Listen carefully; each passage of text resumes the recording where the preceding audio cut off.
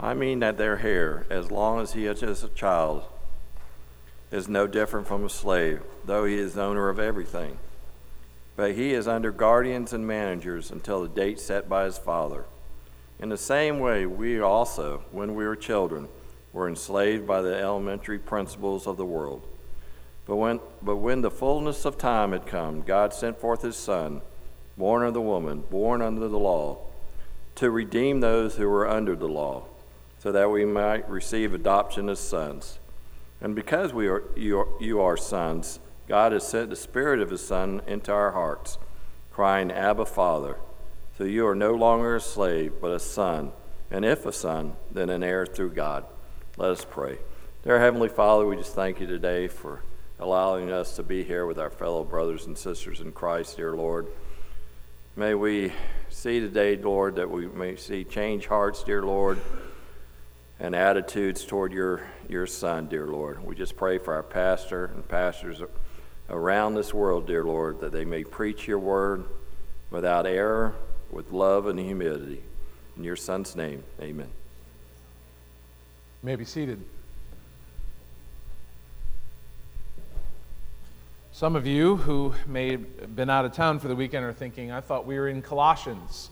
And you are mostly correct, but we're going to take a quick brief time out last week, this week, and next week to look at the biblical doctrine of adoption and to be able to understand how the understanding of adoption has implications and ramifications not only for this life but for eternity. If you're not already there, Galatians chapter 4, verses 1 through 7. And I wanted to remind you what biblical adoption is, and it's defined that sonship or daughtership not as a natural lineage, but as an act of God that is bestowed upon certain individuals. We said we are not all the children of God, but as 1 John says, to as many as receive them. Those who have been united to Christ by faith are adopted into the family of God. And what we've done is we've wanted to peel back that inner workings, and as we saw in Ephesians 1, 3 through 14, how before the foundations of the earth, our Heavenly Father, God Almighty, who we confess, chose to adopt individuals into his family for the purpose of fellowship, but also for the purpose to make them holy and set them apart from this world. We saw the Father of adoption declaring holiness, bringing before the foundation a people into a purposeful, meaningful relationship with him. We see the means of adoption last week was the means of Jesus Christ at the cross.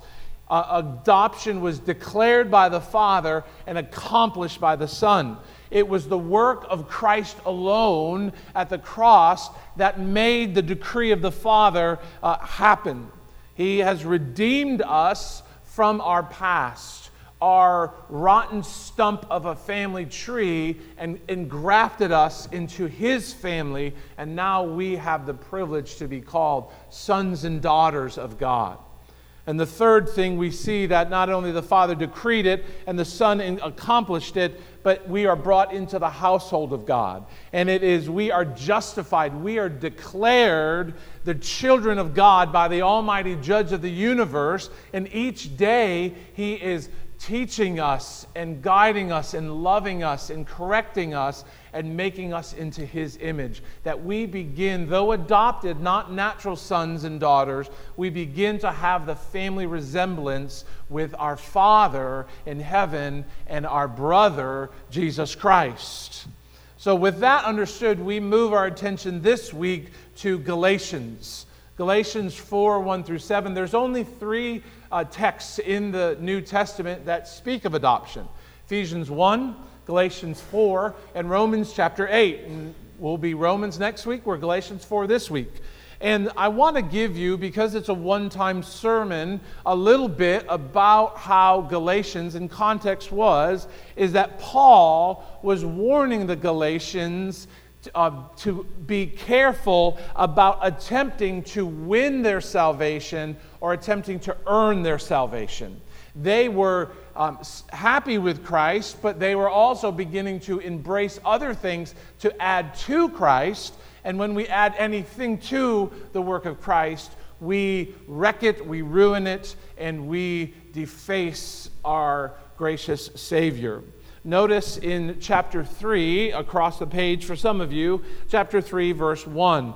O foolish Galatians, who has bewitched you? It was before your eyes that Jesus Christ was publicly portrayed as crucified. Let me ask you only this. Did you receive the Spirit by works of the law or by hearing with faith? Are you so foolish? Having begun by the Spirit, you are now being perfected by faith. Paul, so eloquently and a bit sarcastically at times in the book of Galatians, is emphasizing that justification, being declared righteous, being declared sons and daughters of God, being brought into relationship is not by what we do or what we add or what we augment to the gospel. It's by faith alone in Christ alone. By faith alone in Christ alone. Notice chapter 3, verse 11. Now it is evident that no one is justified before God by the law, for it is written in the book of Habakkuk, and Paul brings this truth of God, the righteous shall live, how? By faith. And then he continues in verse 18, faith in what? For if the inheritance comes by the law, it no longer comes by the promise. But God gave it to Abraham by promise. Faith comes in believing the promises of God. Promise of God most brilliantly expressed in the gospel is that when Christ died for me, he took my punishment and he gave me his righteousness so I can stand before Almighty God. That is the promise of the gospel. And those who put their faith in that promise and not in what they do, what they are, their potential, but they put their faith in Christ and what he has done are called sons and daughters of God. With that being said, we move a little bit farther into the last few verses to set the context in verse 25. But now that your faith has come, we are no longer under a guardian, for in Christ Jesus you are all sons of God through faith. Paul is setting up in these first 3 chapters this adoption language, this sonship language that he's about to teach of us. And I want you to know this morning this truth, my big idea, if you will. You have been delivered from bondage to belonging. How? By adoption. You have been delivered from bondage to belonging by adoption. So let's dive deep into that. I'm not a good Baptist preacher this morning because I only have 2 points rather than 3, but if you would give me much grace as we go through. Our first point will be freedom of adoption. Freedom of adoption in verses 1 through 5, and then the spirit of adoption in verses 6 and 7. The freedom of adoption and the spirit of adoption. Notice Galatians 4, verses 1 through 5. I mean, the heir, as long as he is a child, is no different from a slave. Though he's the owner of everything, he's under guardians and managers until that date set by his father.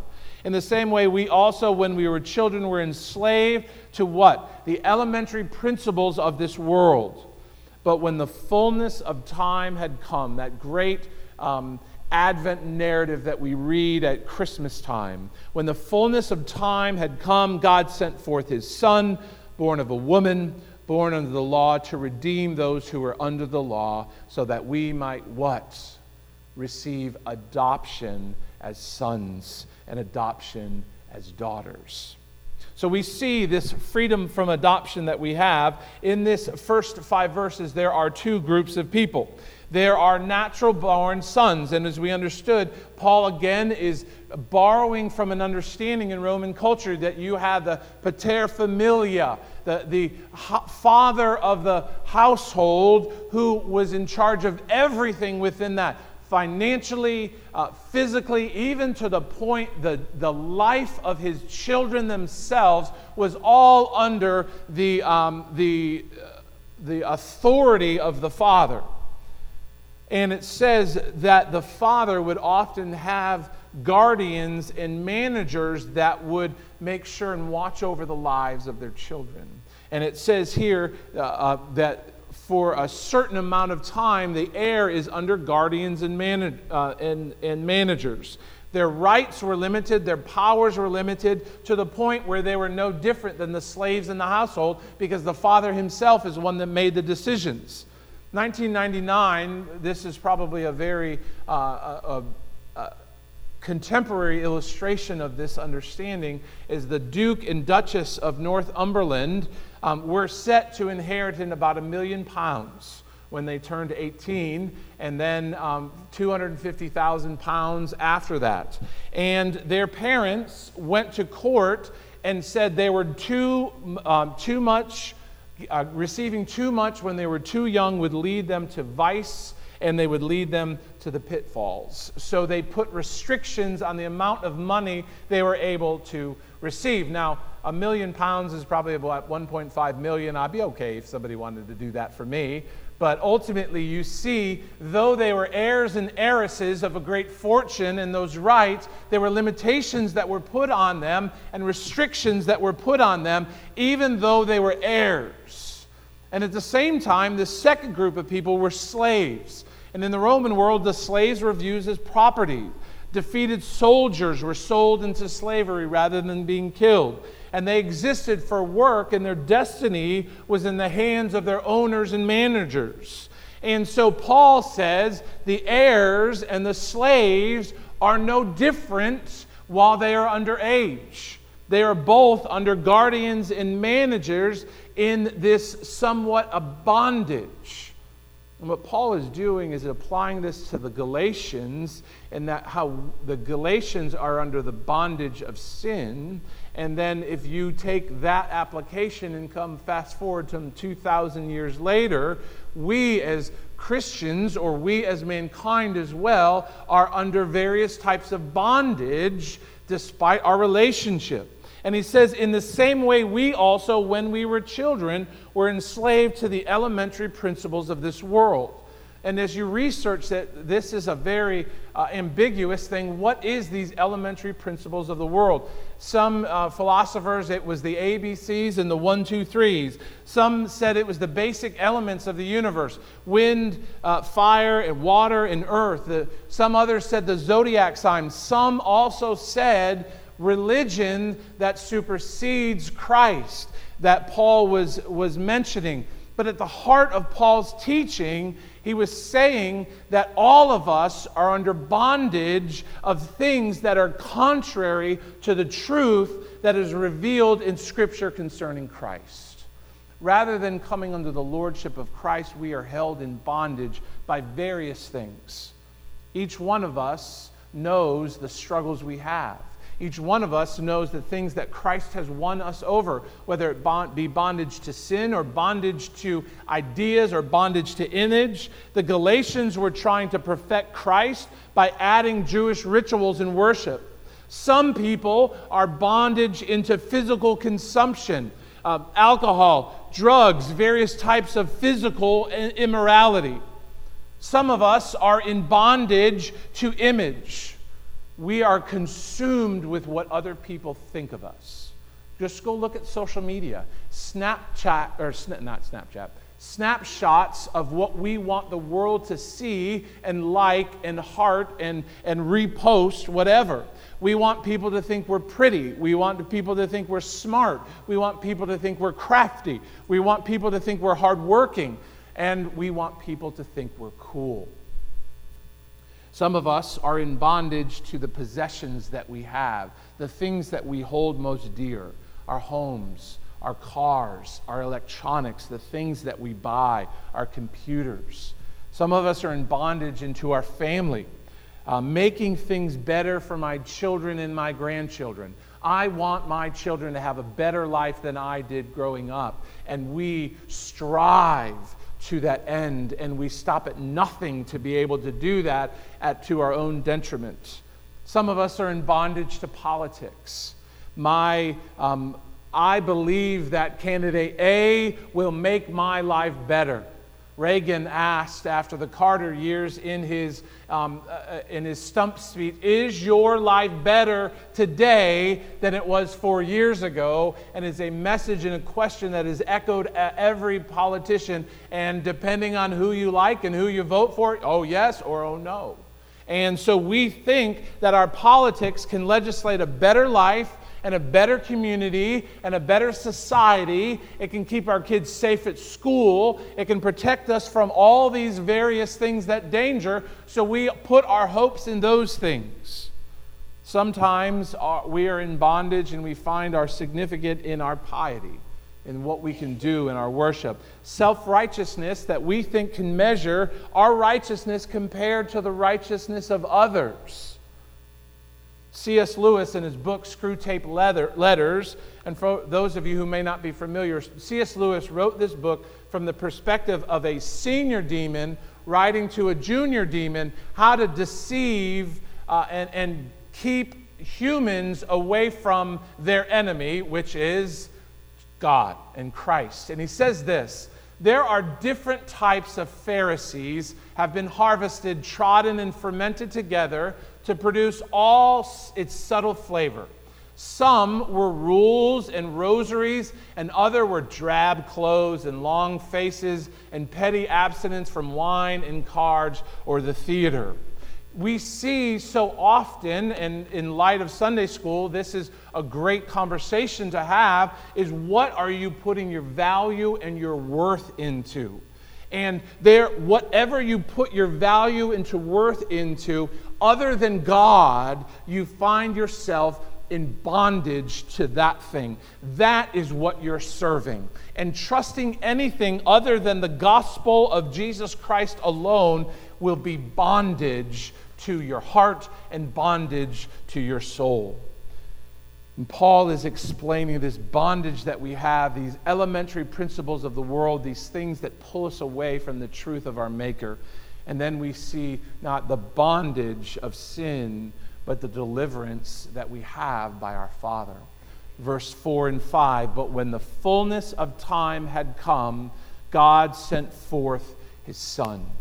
God is, or was, and is in working redemption. He is orchestrating this great plan of redemption from Genesis to Revelation to be able to win his people away from their bondage that they have. And we know so well about the bondage that the Lord is delivering us from and winning us over from. Bondage of man to sin is not beyond the degree of the Father nor the ability of the Father. Ephesians 1:4 talks about, and we saw this last week, even as he chose us in him before the foundation of the world, that we would be holy and blameless before him. In love, he predestined us for adoption to himself. While we were yet sinners, while we were in the midst of bondage and opposition and being enemies to God, God declared that he would adopt a people for himself and win them out of their bondage and slavery to sin. J.C. Ryle, the great Anglican minister at the turn of the 20th century, wrote these words. And I don't have the quote, it's lengthy, but I want to read it to you.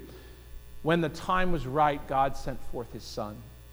It was time perfectly suited for the introduction of the gospel. The whole civilized earth was at length governed by one master, the Roman Empire. There was nothing to prevent the preacher of a new faith from going from city to city and country to country. The princes and the priests of the non-Jewish world had weighed in the balances, and they were found to be lacking. Egypt and Assyria and Babylon and Persia and Greece and Rome had successfully proven that the world through its wisdom did not know God. Even with all their mighty conquerors and their eloquent poets and their accurate historians and their amazing architects and their deep philosophers, the kingdom of this world were full of the darkness of idolatry. It was indeed due time for God to interpose from heaven and send down an almighty Savior. It was due time for Christ to be born. At the right time, God sent forth his Son. The first recorded words of Jesus that we have in the book of Mark 1:15, Jesus came saying, "The time is fulfilled. The kingdom of God is at hand. Repent of your idolatry. Turn from those things that you hold in bondage and believe in the promise of the gospel." When the fullness of time had come, God sent forth his Son, born of a woman, born under the law, to redeem those under the law so that we might receive adoption as sons. The answer to the bondage of sin is not to work harder, to be moral, to try more, and to legislate and get the right people in office. The answer to bondage of sin was adoption into the family of God through Christ Jesus. Christ came at a specific time, in the fullness of time. It was according to the counsel and the purposes of the divine Trinity, working in succession to accomplish redemption.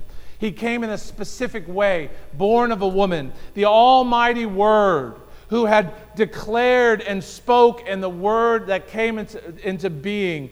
All things were created by him. That divine Word became man to deliver a people from the household into the household of God from the bondage of slavery.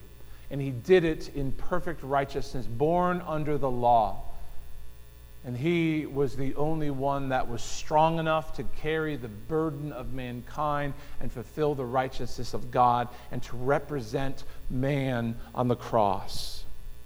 He did what no man was able to do, fulfill righteousness. To love the Lord with all his heart and soul and mind, and to love his neighbor as himself. But his credentials and his accomplishment, he laid those rights aside. Why? To be able to deliver his people from their sin. The only one that was able to loosen the shackles that held us. As Wesley in his great song, "And Can It Be," mentions the slavery, and it says, he came into my prison, and he let my shackles free. I rose, went forth, and followed thee. He wasn't bound by sin. He had overcome sin. He had fulfilled the righteousness of God, and he was able to deliver us from our bondage. Adoption was God's answer to sin's bondage. But that deliverance came at a great price, a great personal cost to be able to make adoption happen. May 20th of 2012 was one of the hardest days of Denise and I's life. But it was probably the most important day of Crosby's life. Thousands of children each year are born into the bondage of a home where they're not loved and they're not cared for and they're not wanted. Parents who could care more about the next buzz than the next feeding. Parents who wake up not to the sweet, or children who wake up not to the sweet sound of mother calling their name, but their mother screaming and cursing at the man who lives in their house. I remember on those days when we were about to adopt a little girl. We got the phone call one late night. Denise's girlfriends rushed over. It was probably around 11 o'clock that night, and they laughed and they talked. One of our friends went up to the hospital incognito into the nursery to see the baby. We rejoiced. We named her Bonnie. We got a phone call, and the social worker said the mother has chosen to adopt, or to parent. And our dreams of adopting that little girl were crushed. I remember standing after church on a Sunday in the garage, tinkering, trying to avoid my thoughts and my emotions. And Denise came out, and we talked, and we cried. And I said, don't give up. It was gut-wrenching. It was excruciating. It was painful. But I said, we can't give up. There is a child out there that needs us. We have to keep going. We have to do that. Because of May 20th, Crosby's life has been radically different. He lives in our home. He eats at our table. He shares our name. I could have said I would be able to support life by giving money to an adoption agency. I could have changed a life by being a voice for pro-life from cradle, from womb to grave. I could have changed a life by serving at a charity to help at-risk kids. But we chose to change Crosby's life by making us his son. In the fullness of time, God sent forth his son, born under a woman, born of a woman, born under the law, and ultimately to be able to die. God didn't just declare us innocent. He didn't just provide for our physical needs. He didn't simply grant us freedom. He made us a child in his family at great cost. The death of his only son. A Christian's life, for those of us who have put our faith in Christ alone, will forever be changed because God the Father freed us from the bondage of our sin and redeemed us from that sin of bondage by the death of his Son to call us his children. When we realize the bondage of our sin and the deliverance that our Father has given us, that has a profound impact on our life. Not just our path, not just something, oh, that's nice, I'm adopted, but it has profound implications that come. The first one is this: your life is freed from the bondage of your past. Sin is no longer your master. It holds no authority over you. Your past may explain why and how you got here, but it no longer rules you. It no longer defines you. It no longer limits what you're able to do. You're freed from the bondage of your past and the bondage of your sin. As Christians, we have been moved from the stench of the slave quarters to the lavish graces of the home of our Father. We no longer have to root through the refuse of London looking for food and scraps to be able to satisfy that deep hunger. We now feast in the dining room at the table at Windsor Palace. Because God is your Father, He is the one who holds your present and He holds your future, and He has delivered you from your past, your shame, your guilt. Stephen Curtis Chapman, when I was in high school, had a song called "Remember Your Chains." And I always love Stephen Curtis Chapman and deep, significant meetings, and he said this: remember your chains. Remember the prisons that once held you before the love of God broke through. Remember the place you were without grace. When you see where you are now, remember your chains, and remember your chains are gone. You are free from the bondage of sin, from the guilt, from the shame of your past, because of the deliverance through Christ, because you belong to the household of God. And the second is you're freed from your past, but your future belongs to your Father. God's work is not done when the adoption is declared. An adoptive parent works and strives and thinks and invests just as a natural-born parent does, to be able to create and cultivate that child to grow. Packer said this, J.I. Packer in his book Knowing God says this: throughout our life in this world and to all eternity beyond, He, the Father, will be constantly showing us in one way or another more and more of His love, and thereby increasing our love to Him continually. The prospect before the adopted child of God is eternal love. Amen? Brothers and sisters, if you have been united to Christ by faith, you have been adopted into the family of the Almighty God. And your loving Heavenly Father loves you. He cherishes you. He disciplines you. He meets your needs. He comforts you. And He is making you more like Jesus each day. You have been delivered from the bondage to belonging by adoption. We see then not only the salvation that has been accomplished and the redemption that has been accomplished through Christ in verses 1 through 5, but we see the spirit of adoption. The spirit of adoption in verses 6 and 7. Notice in verse 6, the first part of the Spirit acts as a witness.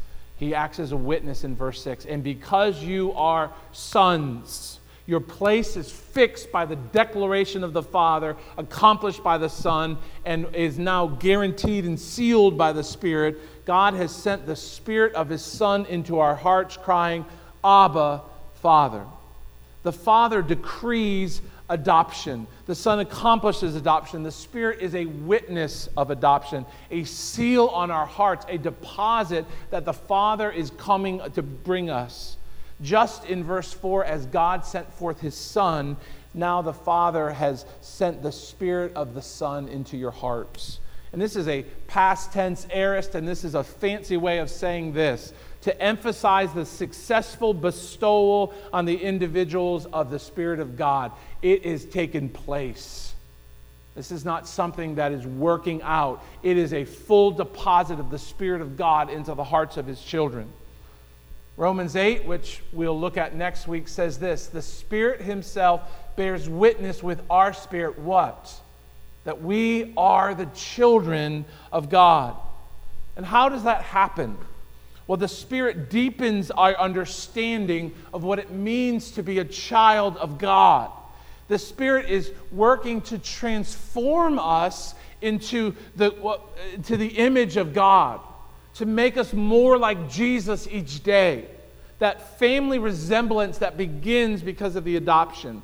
The Spirit is bringing forth fruit, love and joy and peace and patience and kindness and goodness and gentleness and self-control. That's not a work of us. That is a work of the Spirit that's bringing those things in the life of His children.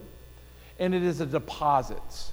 It is a deposit I know because the Spirit of God lives in me. When Christ returns, He will bring me into glory. I am not forgotten because the Spirit of God lives in me. But how do you recognize from these verses, verse 6, people who are my children and people who are other children? By name.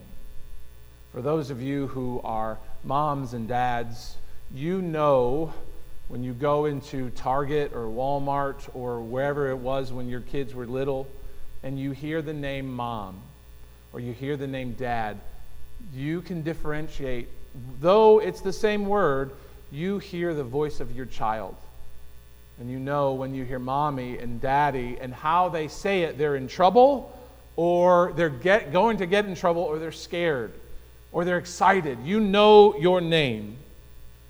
The word daddy is an Aramaic word. And it's the first words of a babbling child, and it is a term of endearment of grown children that they say all throughout their lives. This is a radically different understanding. In the Old Testament, there's no understanding of this in reverent endearment, reverent intimacy, because no place ever in the Old Testament would anybody refer to God, to Yahweh, as Abba, Daddy. But in the New Testament, this is a robust New Testament understanding that we are sons and daughters of the Almighty God, and that we use Abba, a term of reverent intimacy, to address our Heavenly Father. I want you to think through, because remember, in the first century, we think Jesus spoke what language? Hebrew, right? No, He probably did. He could read it, but the everyday language was Aramaic.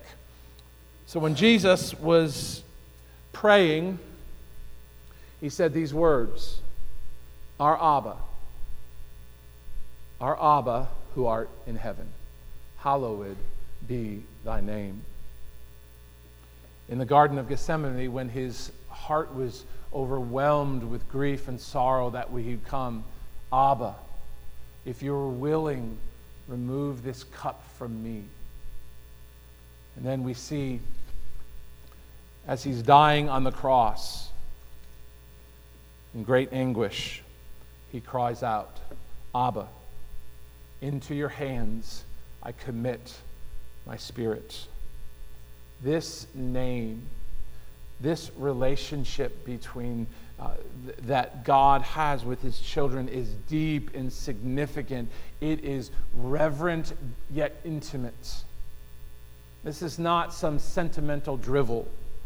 The Spirit of God allows his children to call out with deep reverence and sweet intimacy to their Father in heaven in the midst of sorrow and grief and confusion and joy. And their Father in heaven knows the voice and he hears them. The cry of a child of God is the cry of Abba. We have a Father who knows our name. And when, despite the noise and the background, like a attentive parent who hears their name called and their child in trouble, our Heavenly Father knows when his people cry out, Abba. When we are lost in a world and we're scary, we can cry out to our Abba who takes us by the hand. When we are confused and scared, we can come to our Abba with strong arms who holds us and whose tender voice speaks truth and wisdom, and it calms our fear in our hearts. When our hearts overflow with joy, we could run to our Abba and tell him all about the treasures of his creation that we have and that we have discovered. Ocean Park, we are not alone in this world, though sometimes we feel we are. Though we may walk a path without human companions at times as we walk through the valley of the shadow of death, we fear no evil. Why? Because your rod and your staff, our Heavenly Father, guides us. He knows our name. He knows our voice. And he tenderly and graciously leads us and guides us when life is hard and when life is pleasant. Not only is the Spirit of witness to us, but the Spirit also testifies that we are heirs. Verse 7, you are no longer a slave, but a son. And if a son, then an heir through God. Brothers and sisters, you who are in Christ, have put your faith in Christ, have been called out of bondage into a loving relationship with our Father, with a pater familias who is sovereign over all creation and sovereign over the household of God. We were once heirs in bondage to sin in this world, and now in verse 7, we are heirs with freedom. Where Christ is, there is freedom. The work of the Father sending his Son into the world to deliver us from our sin, and the work of the Father sending the Spirit into our hearts changes everything. We enjoy the benefits of the finished work of Jesus Christ on the cross. Ocean Park, in Christ, your status, your future, and your resources have radically changed because you are heirs of the King. That one day we will be in his house, eating at his table, and we are no longer in bondage. We are free as the children of God. We are no longer fear the future. We have assurance of the safety and the wisdom and the strength of our Heavenly Father. We are no longer struggle alone. We have the comfort that the Father gives us through his Spirit. We are no longer stumble in confusion. We have the confidence of the wisdom of our Father. Just as when we were little boys and little girls and we didn't understand or we feared, but there was safety in the arms or by the side of a good parent. And though the world may be dark and swirling and confusing, we knew we were safe by our parents. We sing the song, I don't know the title, but No Longer Slaves, probably. But it sings, we are no longer slaves to fear. Why? The confession is, I am a child of God. When life is difficult and confusing and we don't understand what's happening and why it happened, we don't always get the answer why. But we get the presence of our Father who is good and who is working things for his glory. We belong to the Father of God, God the Father Almighty, maker of heaven and earth, as we confessed in the Creed this morning. Therefore, we have the privilege to go to the Father and ask what we need when we need it and the amount that we need. But the reality is we don't always ask for the right thing because we think we need something else. Just like your parents want, when you are a parent, your kid asks you, I'd like to only eat chocolate and cake and things like that and sugar-coated chocolate bombs for breakfast. And when you realize that's what they're asking because that's what they think they need. They love that stuff. But as a good parent, you break the bad news that that's not going to happen because your teeth will fall out and you'll weigh 4,000 pounds. It's not good for you. And our Heavenly Father, in a kind and gracious way, says, trust me, I know what I'm doing. I will give you what you need when you need it in the amount that we need. The implications of this are that the Spirit is at work in God's children. He is making in us and keeping us in His truth. So often we forget. We are a forgetful people. That's why Scripture continually reminds us what? Remember.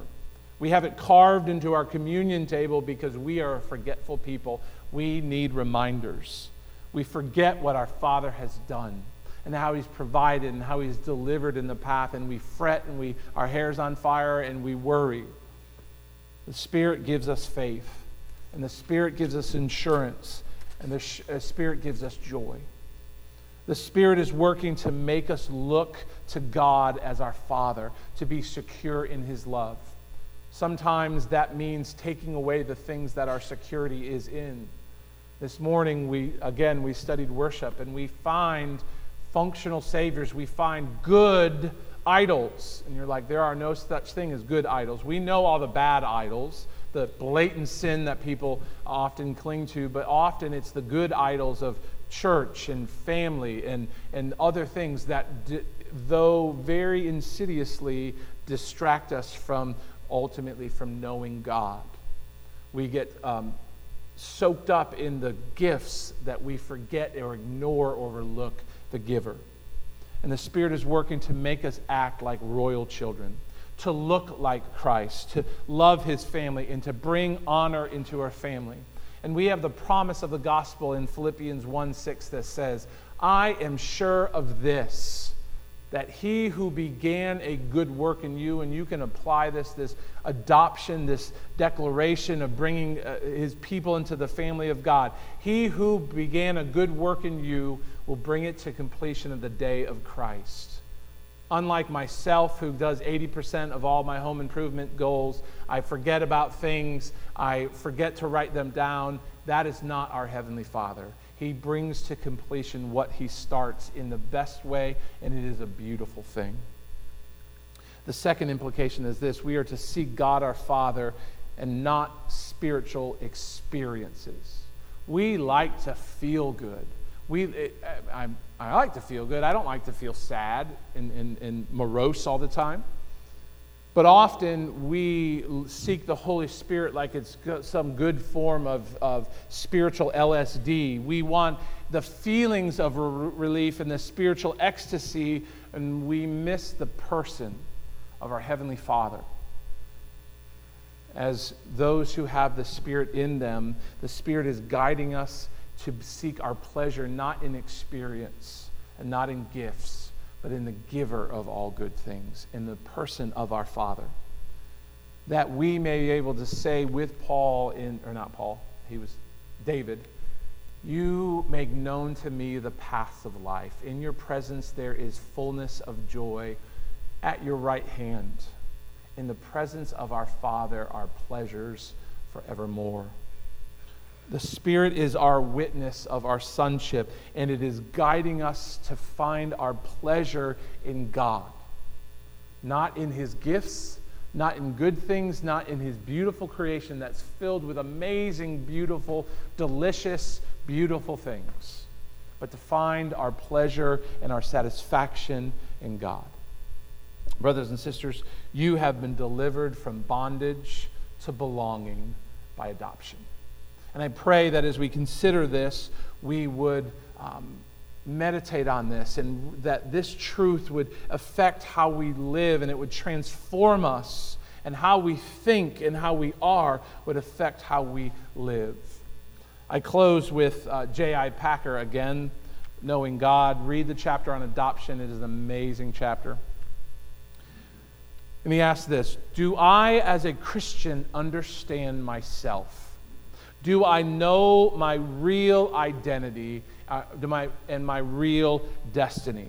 Then this is it. I am a child of God. God is my Father. Heaven is my home. Every day is one day nearer. My Savior is my brother. Every Christian is my brother too. Brothers and sisters, those of you who are in Christ have been delivered from bondage to belonging by adoption. There are others here this morning, though, who do not know Christ. That they and you may be still finding your significance and your value in giving worth to something other than Christ. You will never find the satisfaction that you desire because people will always fail you. Even the best of us will disappoint you and fail you to meet your expectations. No one can live up to the value and the worth that only Christ can hold. I pray that you would trust him, that you would no longer try to find and explain away why you don't follow Christ, but you would put your trust in his work, that he has taken your sin and your punishment that you deserved, and he gives us his righteousness so that we can stand before God, not based on our potential and what we have done and how charitable we have been and how moral we are and who our family members are, but that we would trust in what Christ has done. And that when the Father looked at Christ on the cross, he saw your sin. And that day when you will stand before your Maker, Almighty Judge of heaven and earth, who will judge the living and the dead, that you will say, not by what I have done, but by Jesus. I'm with Jesus. And that you will put your trust in that promise of the gospel that says those who trust in Christ are a part of the family of God. To as many as received them, to them gave he the right to become children and sons and daughters of the Father.